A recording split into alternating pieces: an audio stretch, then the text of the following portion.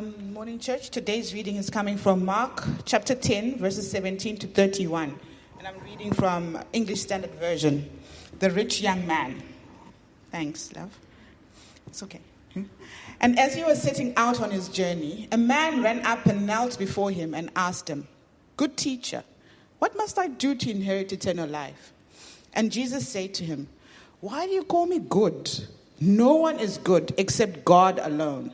You know the commandments: do not murder, do not commit adultery, do not steal, do not bear false witness, do not defraud, honor your father and mother." And he said to him, "Teacher, all these I have kept from my youth." And Jesus, looking at him, loved him and said to him, "You lack one thing. Go, sell all that you have and give to the poor, and you will have treasure in heaven. And come, follow me." Disheartened by the saying, he went away sorrowful, for he had great possessions. And Jesus looked around and said to his disciples, "How difficult it will be for those who have wealth to enter the kingdom of God." And the disciples were amazed at his words. But Jesus said to them again, "Children, how difficult it is to enter the kingdom of God. It is easier for a camel to go through the eye of a needle than for a rich person to enter the kingdom of God." And they were exceedingly astonished and said to him, "Then who can be saved?" Jesus looked at them and said, "With man it is impossible, but not with God, for all things are possible with God." Peter began to say to him, "See, we have left everything and followed you." Jesus said, "Truly I say to you, there is no one who has left house or brothers or sisters or mother or father or children or lands for my sake and for the gospel, who will not receive 100-fold now in this time, houses and brothers and sisters and mothers and children and lands, with persecutions, and in the age to come, eternal life. But many who are first will be last, and the last first." This is the word of the Lord. Amen. Thank you, Lois. Morning, church. I think today, being Father's Day, we'll do well to remember just what a loving Father we have in heaven. And I think in worship that was coming up, just what He has done, how He's loved us, how He's so generous. He has done so much for us. I'm just going to say some of the things. He gave us His Son, Jesus Christ. He's our Lord and our Savior. Once Jesus had provided salvation for us through His death on the cross, God raised Him from the dead, sat Him at His right hand, and then He took us who believe, placed us in Jesus, and set us in heavenly places. Isn't that amazing? That is awesome. And then on top of that, He gave us His Holy Spirit as our companion, as our comforter, to seal us as His children. Father, thank you so much for your generosity. Thank you so much that you are a loving Father. You are the ultimate Father. And we worship you this morning. We declare that there is none but you. You are a good God. And there's no other besides you, God. We love you. So today we're in week 3 of the Mark series. Ryan preached about 2 weeks ago just how Jesus did not come to make our lives better, but it was about establishing the kingdom. He came to call us into a kingdom. He didn't come to make your life or my individual life the best life I can have. He came to put us into a family, into a kingdom. Nowadays, there's lots of teaching about how it's all about me, how it's about my deliverance, my comfort, my healing, my prosperity, my family, my this, me. But it's about a kingdom. It's about a church. It's about a bride for Jesus. It's about a people. There's a bigger picture that we are a part of. Yes, you get to be saved. Yes, you are a child of God. Yes, you are blessed. But you are blessed within a bigger story that has been going on and will carry on going on until He comes back. this self-centered focus that we now see comes from selfish motives and sinful ambition. And Ryan highlighted as well in that same message that Jesus didn't tolerate sin.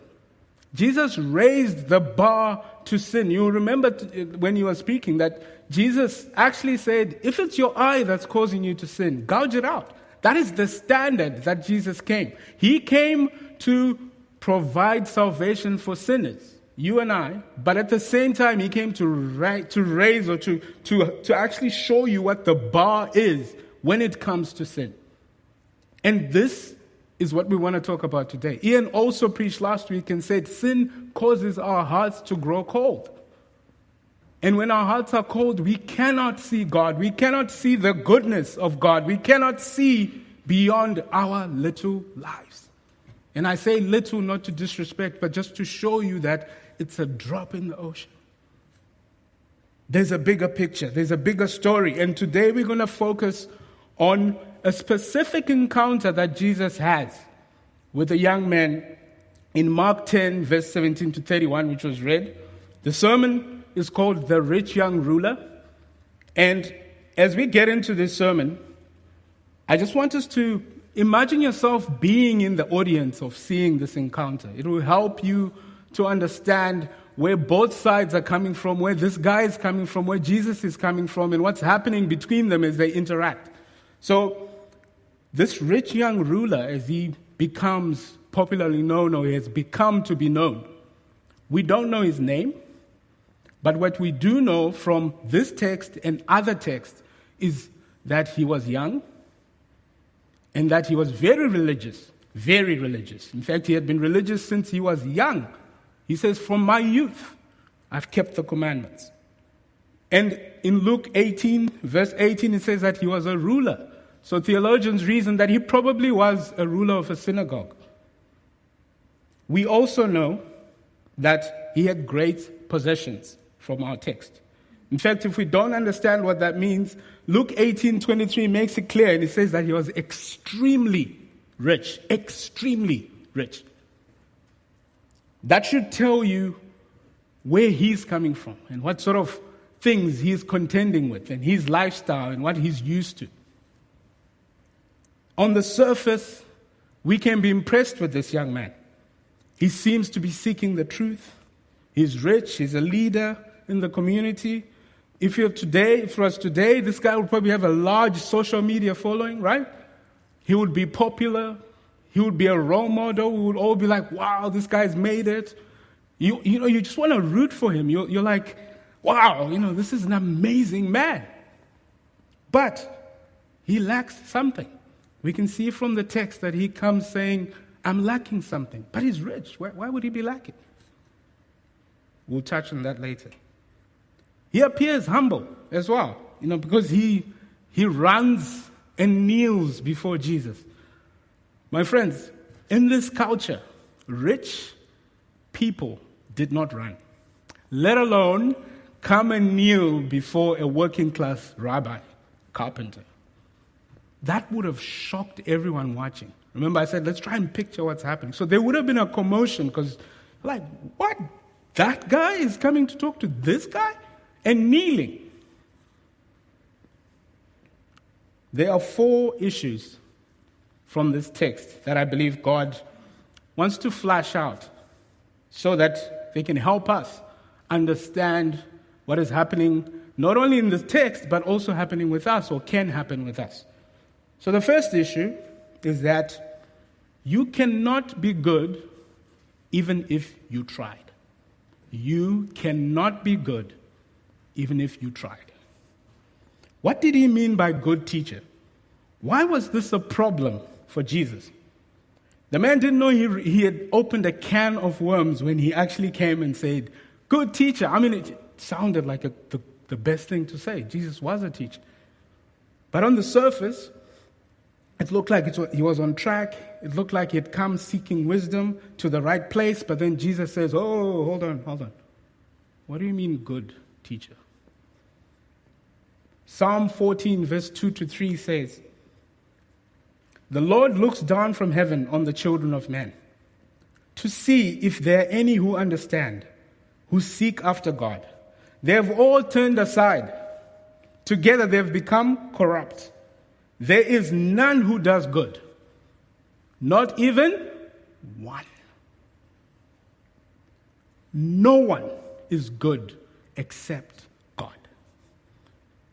And because human beings cannot be good, we are incapable of being good on our own. Jesus is saying to me, hey, do you understand what you're saying when you say good? We are born sinners. Our default is to not seek God. That's our default. It's not to seek God. And therefore we become corrupt. We desperately need a savior. So if this guy believed that he was good because he kept the commandments since he was young, if he thought in his own mind that, look, I'm actually a good guy. That's how we think, right? No, this guy's a good guy. Douglas is a good guy. If he thought that, Jesus immediately arrests him and says, what do you mean good? Only God can be good. In the Matthew 19 account, the rich young ruler actually says, good teacher, what good thing can I do? So he's using good twice. And Jesus is saying to him, what do you mean by good? You're casually using this word good. The standard for good is God. That's the standard. So if you say good, you mean God. There is no good deed that any of us can do. You cannot just call anything or anyone good. It's almost like Jesus saying, hey, do you know who you're talking to? There are 3 sub-points within this first point that summarize what I'm trying to put across. The first one is, Jesus is saying, I am God. You come to me and say good, you better know that I'm God. The second point is, only I am good. And the third point is, man cannot be good. You can't be good. God is good all the time. Amen? Isn't that what we say? That's what that means. Only God. That's the standard. God is good. The second issue that Jesus reveals is that you cannot save yourself. You cannot save yourself. The man goes on to ask in verse 17, what must I do to inherit eternal life? Again, it seems like a good question. He's asking the right questions. That's what it would look like. Why is this a problem? Before this scene, if you read this whole chapter, you will see that in Matthew 10, verse 18 to 16, Jesus interacts with children. And it says, and they were bringing children to him that he might touch them. And the disciples rebuked them. But when Jesus saw this, he was indignant. And he said to them, let the children come to me. Do not hinder them. For to such belongs the kingdom of God. Truly I say to you, whoever does not receive the kingdom of God like a child shall not enter it. And he took them in his arms and blessed them, laying his hands on them. On this Father's Day, I just love how Jesus is reminding us of the Father heart of God. He wants all children to come to him. And if you still aren't seeing that means you, he wants you, his children, to come to him and not be hindered. There should be nothing. There should be no one that should hinder you from coming to our loving Father. He wants all children to come to him, young and you. Let's take a closer look at what is happening with the words that are being used in this passage, or between this passage and the one I've just read. So Jesus says, whoever does not receive the kingdom of God like a small child shall not enter it. But then the rich young ruler says, what must I do to inherit eternal life? When you compare the verbs that are being used in the original Greek language, you understand what is truly going on. So for the Greek brothers and sisters amongst us, please forgive me as I'm going to butcher your language, but I'll do my best. So the first part, Jesus says, we must be like little children and receive, desektai, which means to take, to receive, to accept, to welcome. But our friend said, what must I do to inherit?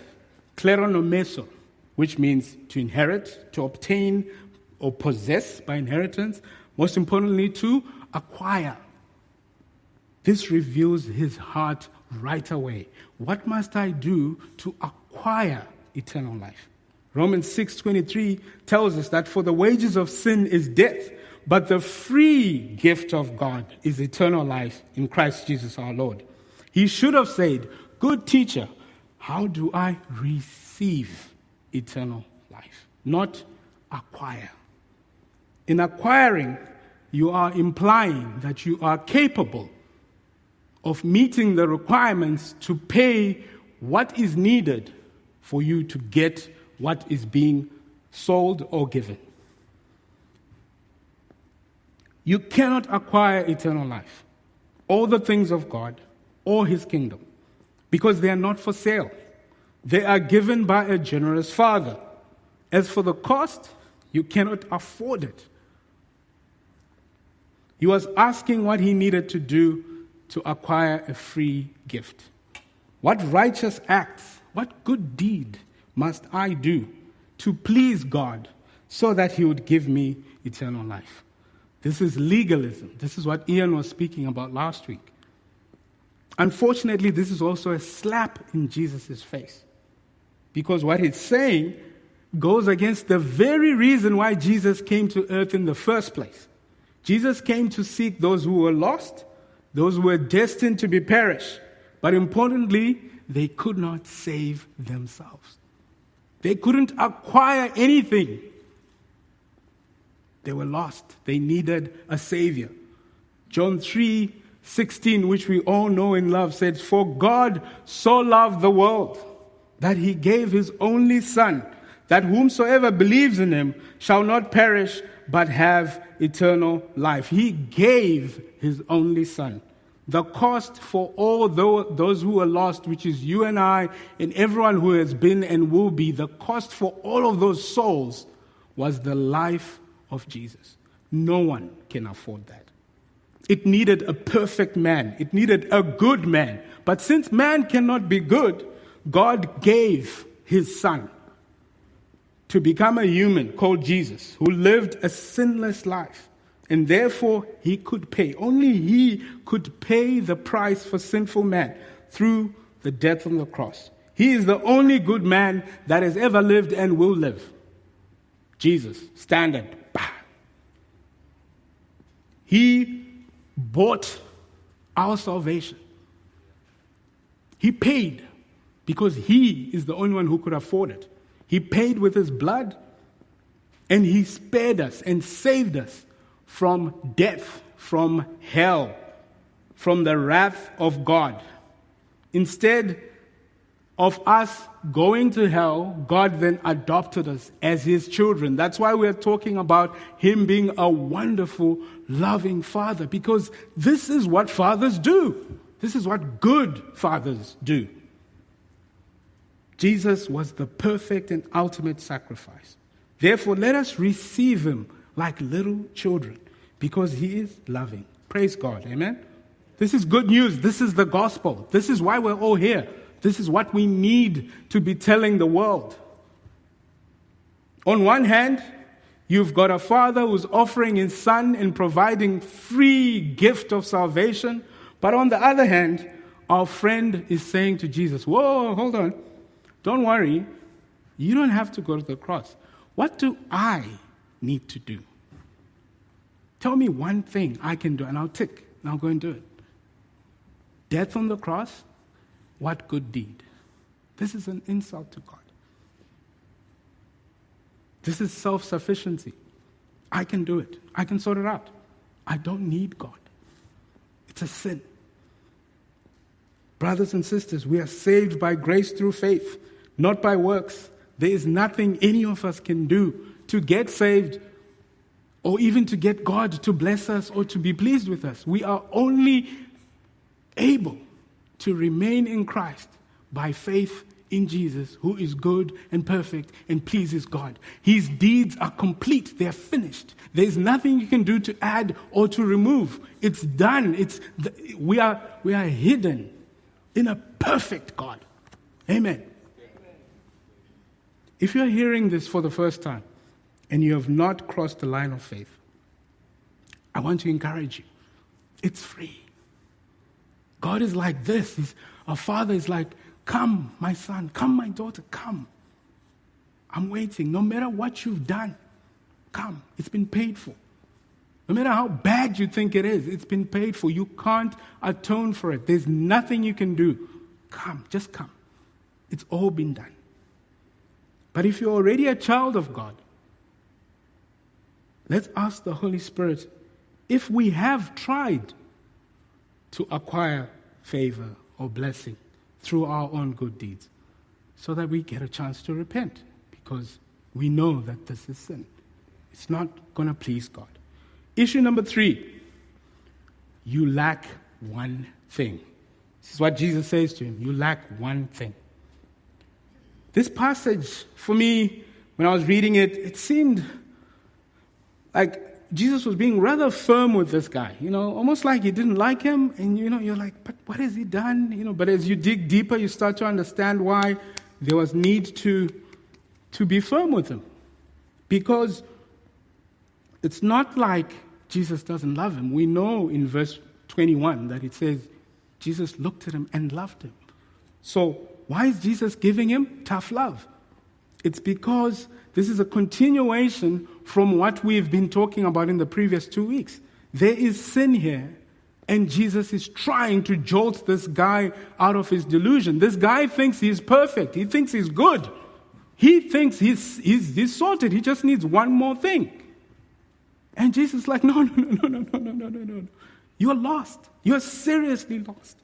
John 3:36 says, whoever believes in the Son has eternal life, but whoever does not obey the Son shall not see life, but the wrath of God remains on him. The wrath of God remained on this guy, and yet he thought he was fine.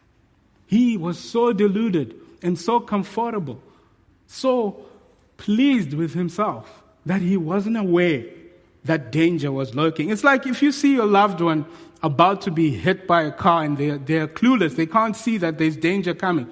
Do you say, hey, look, there's a car coming? Or do you say, hey, look out, there's a car? That's what Jesus is doing. He's jolting him out of his delusion. The man was facing God's wrath. The man was headed to hell. He thought he was a good man. But Jesus is saying to him, you can't even keep the first commandment. I know you're saying you've kept all the others. You can't even keep the first one. Exodus 23 says, you shall not have any other gods before me. How do we know that that's what's going on? It's because when Jesus said, you lack one thing, sell all that you have, give to the poor, and you'll have treasure in heaven, and come and follow me, he was disheartened. And he went away sorrowful, for he had great possessions. What's going on? He had his security in his wealth. His God was his possessions. Materialism. This is the sin of idolatry. That's why Jesus was pushing him. He is in sin. Grave sin. We know how God feels about idolatry. If you read the Old Testament, it's all about that. So he's saying, hey, I've ticked all the other commandments. I've done all of them. I've not murdered. I've not cheated on my wife. And Jesus is like, no. The rich young ruler was justifying his self-sufficiency because he was very legalistic. For him, it was keeping rules and the law. And therefore, I'm a good guy. I'm blessed. His comfort was that he kept the law.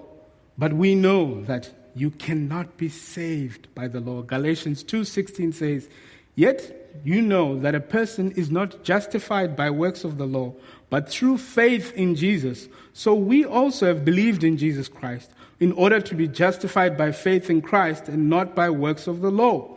In other words, deeds. Because by works of the law, no one will be justified. The law cannot save you. You cannot save you. So, you need a Savior. So what is the one thing that he lacked? Did Jesus want the money from selling the property? Was it about giving his stuff to the poor? The one thing that he lacked is found in John 5, verse 20 to 21. And it says, "And we know that the Son of God has come and has given us understanding, so that we may know him who is true. And we are in him who is true, in his Son, Jesus Christ. He is the true God and eternal life. Little children, keep yourselves from idols." Jesus is eternal life. That is the one thing that he lacked. Jesus is saying to me, you lack me. You lack me. That's what you lack. Not that you haven't given to the poor. No, you lack me. This is the only thing that you need. If you are stripped of everything, whether it's your wealth, your family, your livelihood, your health, your job, everything is taken away from you. If you have Jesus, you have life. That's what he's saying. God forbid that you are stripped of those things. And I am not saying those who have lost, Jesus does not sympathize with you. He is there, he's comforting you. But what I'm trying to explain is that compared to all things, Jesus is it. If you are a follower of Jesus, let's ask ourselves, would Jesus be saying to us, you lack one thing? And if you have Jesus, then you'd be saying, well, but I have Jesus, so I don't lack one thing. Or maybe we've put things above Jesus. It's interesting how John says, little children. Remember I said, what children? Little children. It's not insulting, it's a term of endearment. Keep yourselves from idols. And it's like, Jesus is eternal life. He's all you need. Keep yourselves from idols. Why? Because idols stop you from seeing that Jesus is eternal life. Idols stop you from going to a loving Father who is saying, come to my throne of grace. We sang that earlier. I was so encouraged. Like, that's what the theme is. Come. That's what God is saying. Come to me, my children. Come. Free. It's all free. It's been opened for you. The veil has been torn. The throne of grace is there for you to boldly enter. Come. Idols will stop you. Sin will stop you. Issue number 4. This is the last issue. You need to die. I find it interesting that the rich young ruler wanted to know about eternal life. But when Jesus was explaining to his disciples, he kept talking about the kingdom of God. He didn't use the words eternal life. And as I was grappling with that and saying, yeah, but God, why are you saying how difficult it will be for those who have wealth to enter the kingdom of God? Why didn't Jesus say how difficult it will be for those with wealth to get eternal life? Linton helped me by showing me that this speaks to the focus of the two men. So the rich young ruler is seeking eternal life, which is good, which we know is found in Jesus. He's seeking that. Why? Because he's selfish. It's about him. It's about his life. It's about him going to heaven. It's me, me, me. Jesus talks about entering the kingdom, which is all of us. He's talking about his body, his church, the big picture, the mission. He's not talking about one person's life. He's not talking about an individual. We are all in this big kingdom. This church that he is growing, that's what Jesus is focused on. And he's saying, if you are selfish, if you're not even looking and seeing me, you're going to miss that there is a bigger story. There's a church that is being built. There's a body of which Christ is the head. Again, it exposes our friends' selfishness. Let's look a little further into this issue of selfishness. It now looks like Jesus is giving conditions for the man to receive eternal life. That's the other thing I found interesting. I thought it was a free gift. We've read earlier that the free gift of God is eternal life in Christ. That's Romans 6:23. We read that. But now he's saying, go and sell everything and come and follow me. Is that a condition? No. We know that eternal life is a free gift. But this is a test. It's telling us that Jesus can see that there's something stopping this guy from coming to him. R.C. Sproul once preached that Jesus knew that this man was committed to his own wealth, was so committed that he had no room. Let me read that again. R.C. Sproul once preached that Jesus knew that this man was so committed to his own wealth that he had no room in his heart or his life for the things of God. His idol, his false god, was so dear to him that he decided to let go of what he came looking for. Remember, he came saying, hey, tell me the one thing I need to do. And then he's like, no, actually, I'll pass. I'll stick with my God, my wealth, my possessions. This wasn't a condition for salvation. It was a test to reveal what was really in his heart. It must have broken Jesus, guys. I mean, think about it. It must have hurt him to know that I'm here. It's me. I'm eternal life. And the guy is like, no, I've got too much to give up. This is why Jesus died for sinners, so that we will not have bondage. Tim Keller, in his book, Jesus the King, he says, so Jesus is saying to this man in this passage, you have put your faith and trust in your wealth and in your accomplishment, but the effort is alienating you from God. Right now, God is your boss, but he's not your savior. And here's how you can see it. I want you to imagine life without money. I want you to imagine all of it gone. No inheritance, no inventory, no servants, no mansions. All of it is gone. All you have is me. Can you live like that? And he said, no, I can't. We must be willing to let go of our lives, or our sense of security, our achievements, our wealth, our belongings, whatever it is that you think makes you you, because only Jesus makes you you, because apart from him, we can do no good thing. Nothing. We are nothing without Jesus. He's not asking us to give up these things so that we fall into poverty. No. He's not doing that. But he's asking us so that we're not self-sufficient. So that we rely on him, because he's the provider. He gave you those things anyway. We are not to be ruled by idols. Only Jesus can be the Lord of our hearts. But there's something even more important. There's a revelation that's more important that we shouldn't miss here. And again, I go back to Tim Keller, and I'm quoting from the book, The King's Cross. And he says, Jesus at this point, which point? The point where he's facing this guy, and this guy is walking away, or is about to walk away, and Jesus can see. So he says, at this point, Jesus is about 31 years old. He looks at him and identifies with him. Jesus can relate with this guy. Why? Because he too is a rich young man. Far more than this man can imagine. Jesus had lived in the incomprehensible glory, wealth, love, joy of the Trinity for all eternity. He had already left all that wealth. He left it behind him. And Paul says that through Jesus, though Jesus was rich, for our sakes, he became poor. That's 2 Corinthians 8:9. Jesus is the ultimate rich young ruler.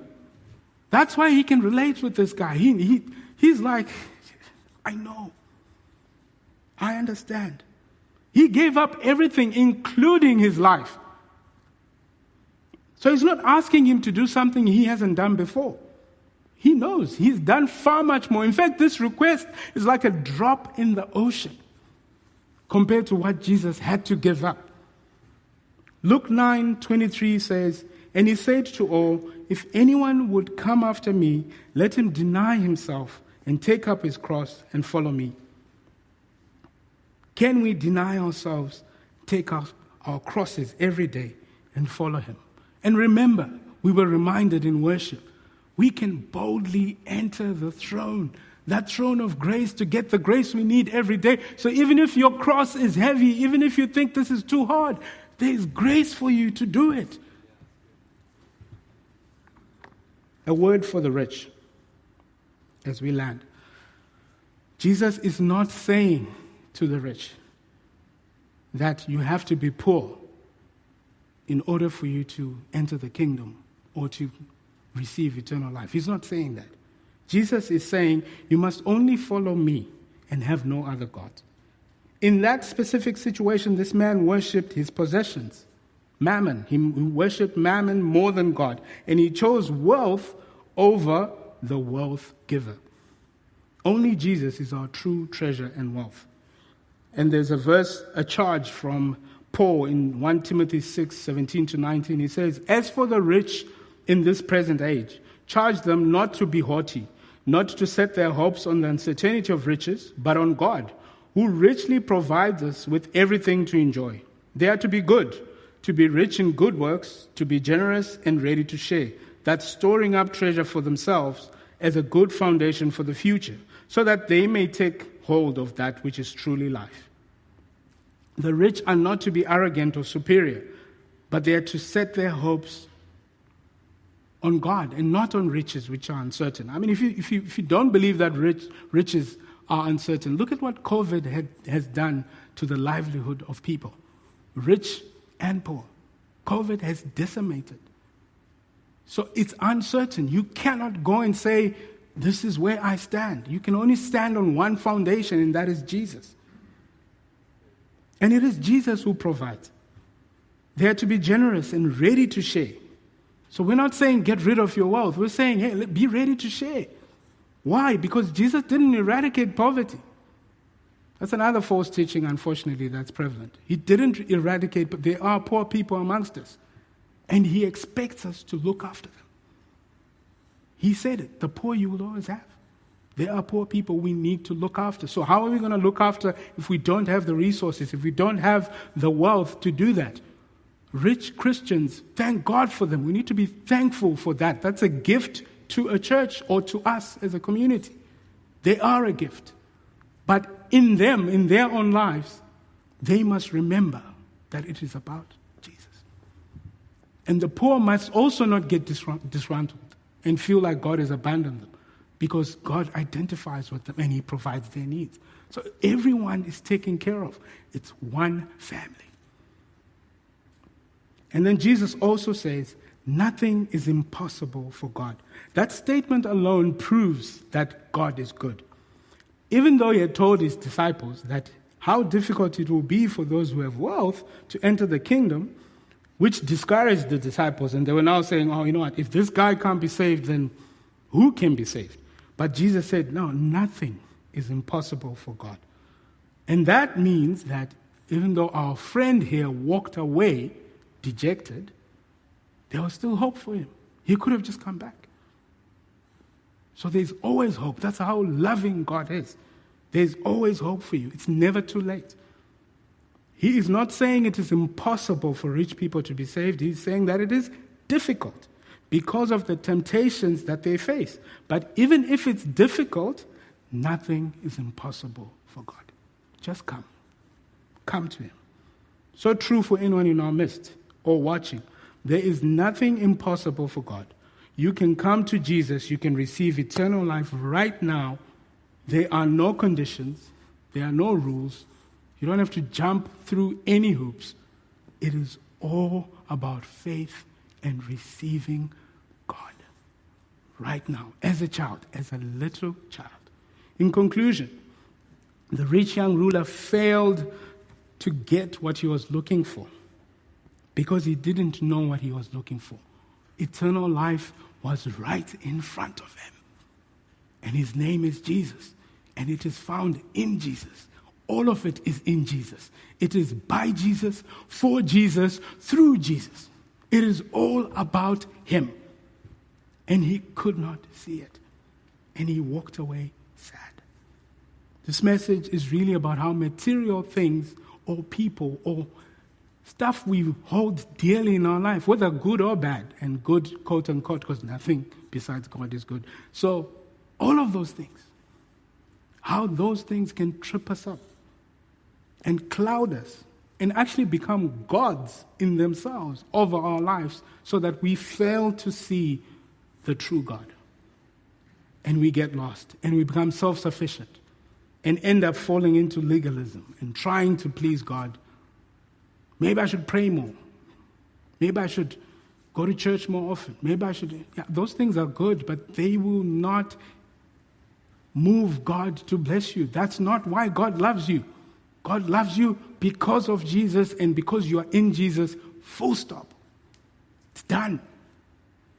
And remember, John slips that little verse in 1 John 5:21. Little children, keep yourselves from idols.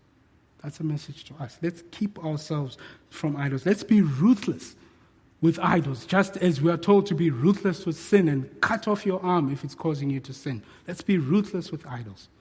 We'll get a chance to pray, I'm sure, Ryan. But yeah, just feeling like we need to be thankful to God of just how loving He is and just what He has done for us. How much He has given us and enabled us to come to Him, to receive all that He has.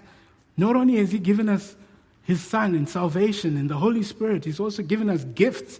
That's why we're able to come and worship Him and, prophecies, preaching, worship, all the gifts that are here. It's all because of God. He's done so much and wants to give us so much. Thank God. What a wonderful God we serve and what a wonderful Savior that we serve as well. Jesus is so amazing.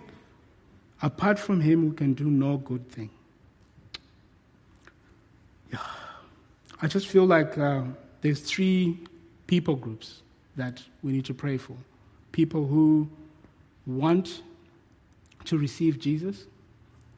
People who want to be freed from idols. And then people who want to be freed from legalism. I really believe God wants to break that. I saw chains coming off. And I really believe that that's what God wants to do with us. So I'm just going to lead us in a prayer, and then Ryan can come up. So in Psalms 139, 23 to 24, it says, "Search me, O God, know my heart. Try me and know my thoughts, and see if there are any grievous ways in me, and lead me in the way everlasting." So I'll start with those who want to receive Christ. There are no rules, no formulas. It is really about you and God talking. Just tell Him. Just come before Him. Tell Him how much you want to come, how much you want to receive Him, how much you are sorry for not having known Him. Just be open with Him. Father, thank you so much that there are people out there and in here who want to receive you, who want to receive your free gift of salvation. And I just pray, God, that you would bless each and every one of them, that you would welcome them into your family. Angels are rejoicing right now in heaven as they join your family and they are sealed and receive your Holy Spirit. Thank you for making that wonderful decision to join Christ. It is as simple as that. It is as simple as that. Just saying, yes, I want to be saved. I want to follow Jesus. I want to lay down my life for Christ. And then we also want to pray, God, for those in bondage. Lord, I pray that your Holy Spirit would start to move amongst us and that you would loosen and break the yoke of bondage, break the chains that have held your children, Lord. We want to break idolatry, Lord. We want to break whatever idols are in our lives. We break them in the mighty name of Jesus. And we say we have one God. Father, may we only set Jesus as Lord of our hearts. We turn away from our idols. We run away from these idols, Lord. We bring them to the cross and say we have nothing to do with these. We want no part of this, Lord. We only want Jesus. I pray, God, that you would bring healing right now. There are people who have been struggling with addictions, with sin, and God, you are breaking that right now in Jesus' name. The mighty Holy Spirit is moving in the power of God and breaking sin holds, these strongholds, these sin addictions that have held and crippled people, that have held them in bondage for so many years. Even though you're a child of God, God is saying to you, come, receive my grace right now. Receive grace right now. You are free. You are free. You are free. Freedom. Freedom and grace is upon you. Grace is upon you. Oh, what a wonderful Father. I pray for those who have felt that they needed to please God through legalism. And God is saying, no, my son has done it. You don't have to run. You don't have to do anything. He's done it. Just receive it. Receive his righteousness. Receive Jesus' holiness. Receive his purity. You don't have to do it. He's done it for you. Just accept it. Just receive it. Welcome it like a child. You are free. God says you are free. I speak freedom. Freedom upon us. Freedom upon this church. Freedom upon who's ever listening to this. And say, God has freed us so that we can come and receive eternal life. We can follow his Son and pick up our cross. In Jesus' mighty name.